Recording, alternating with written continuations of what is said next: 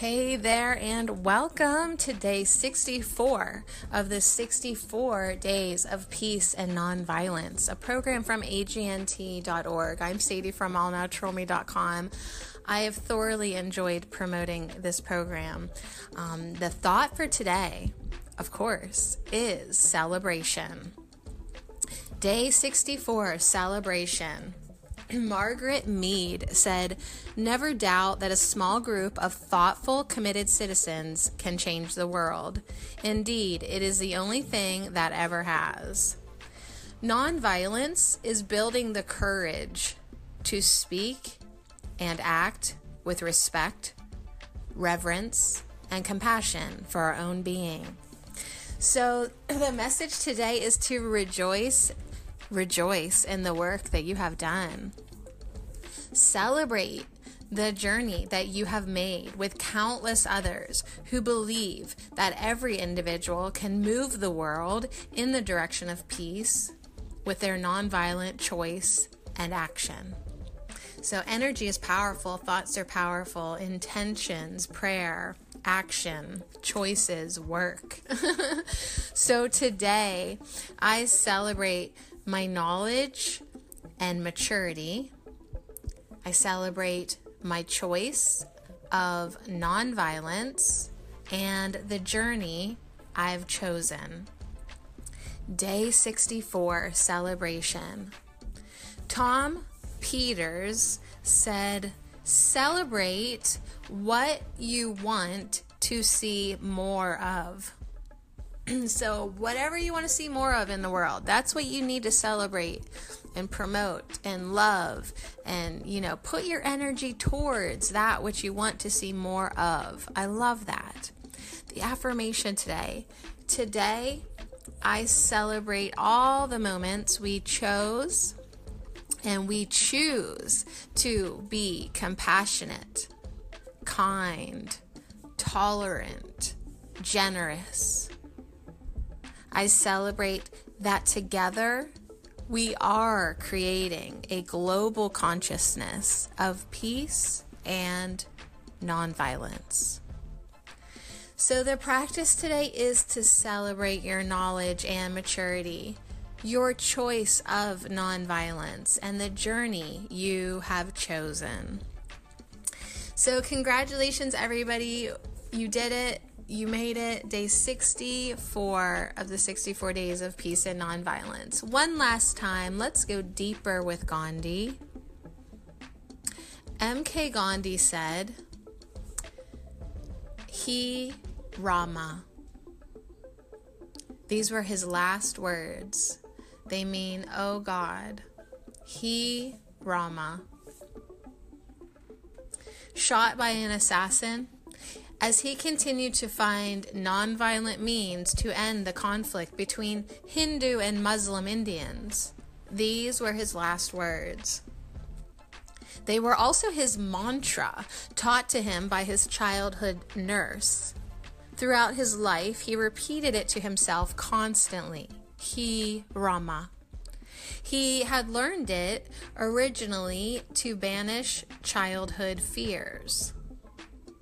All his life, he used it to banish the very real fears caused by his life's work.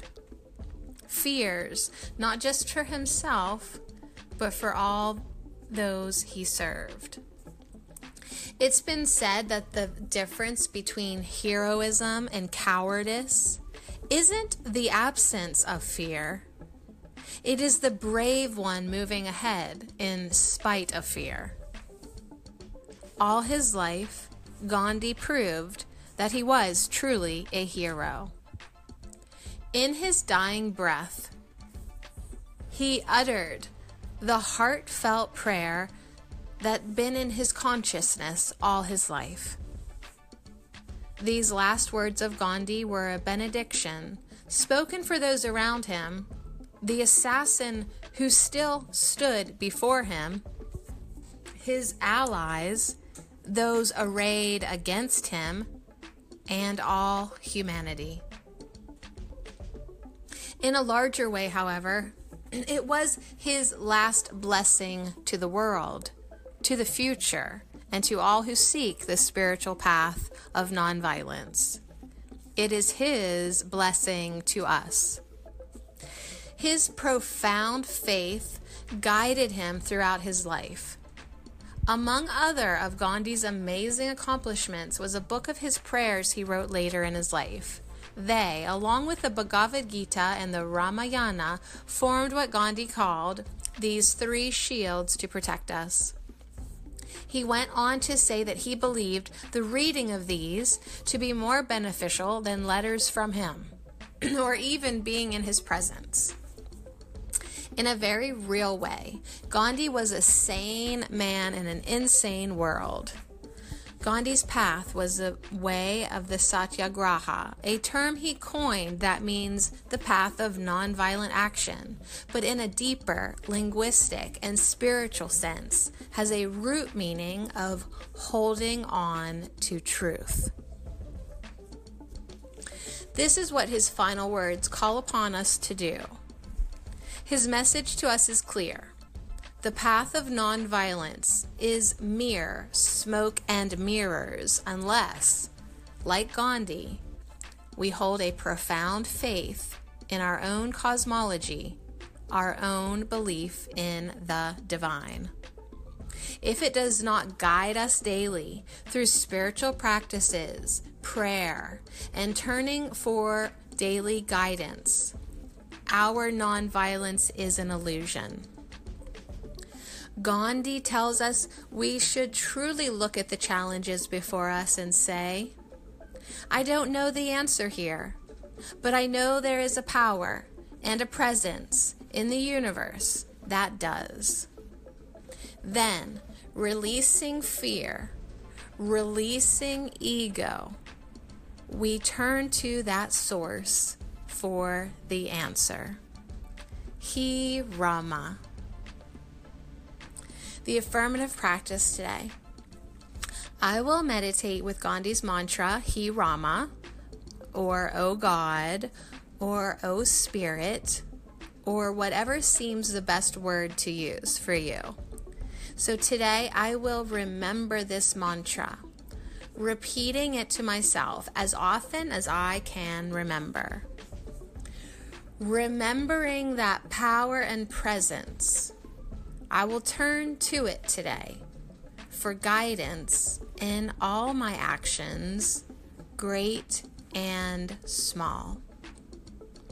This is the path of nonviolence. So well done, everyone. So much love to you. Thank you so much for journeying with me, embarking on this path of nonviolence. We've made it to day 64, and the thought for today is celebration. 64 ways and 64 days to peace and nonviolence. A beautiful program from agnt.org. To end the 64 ways and 64 days, I leave you with a final intention. Today, I will serve humanity by dedicating myself to a vision greater than myself.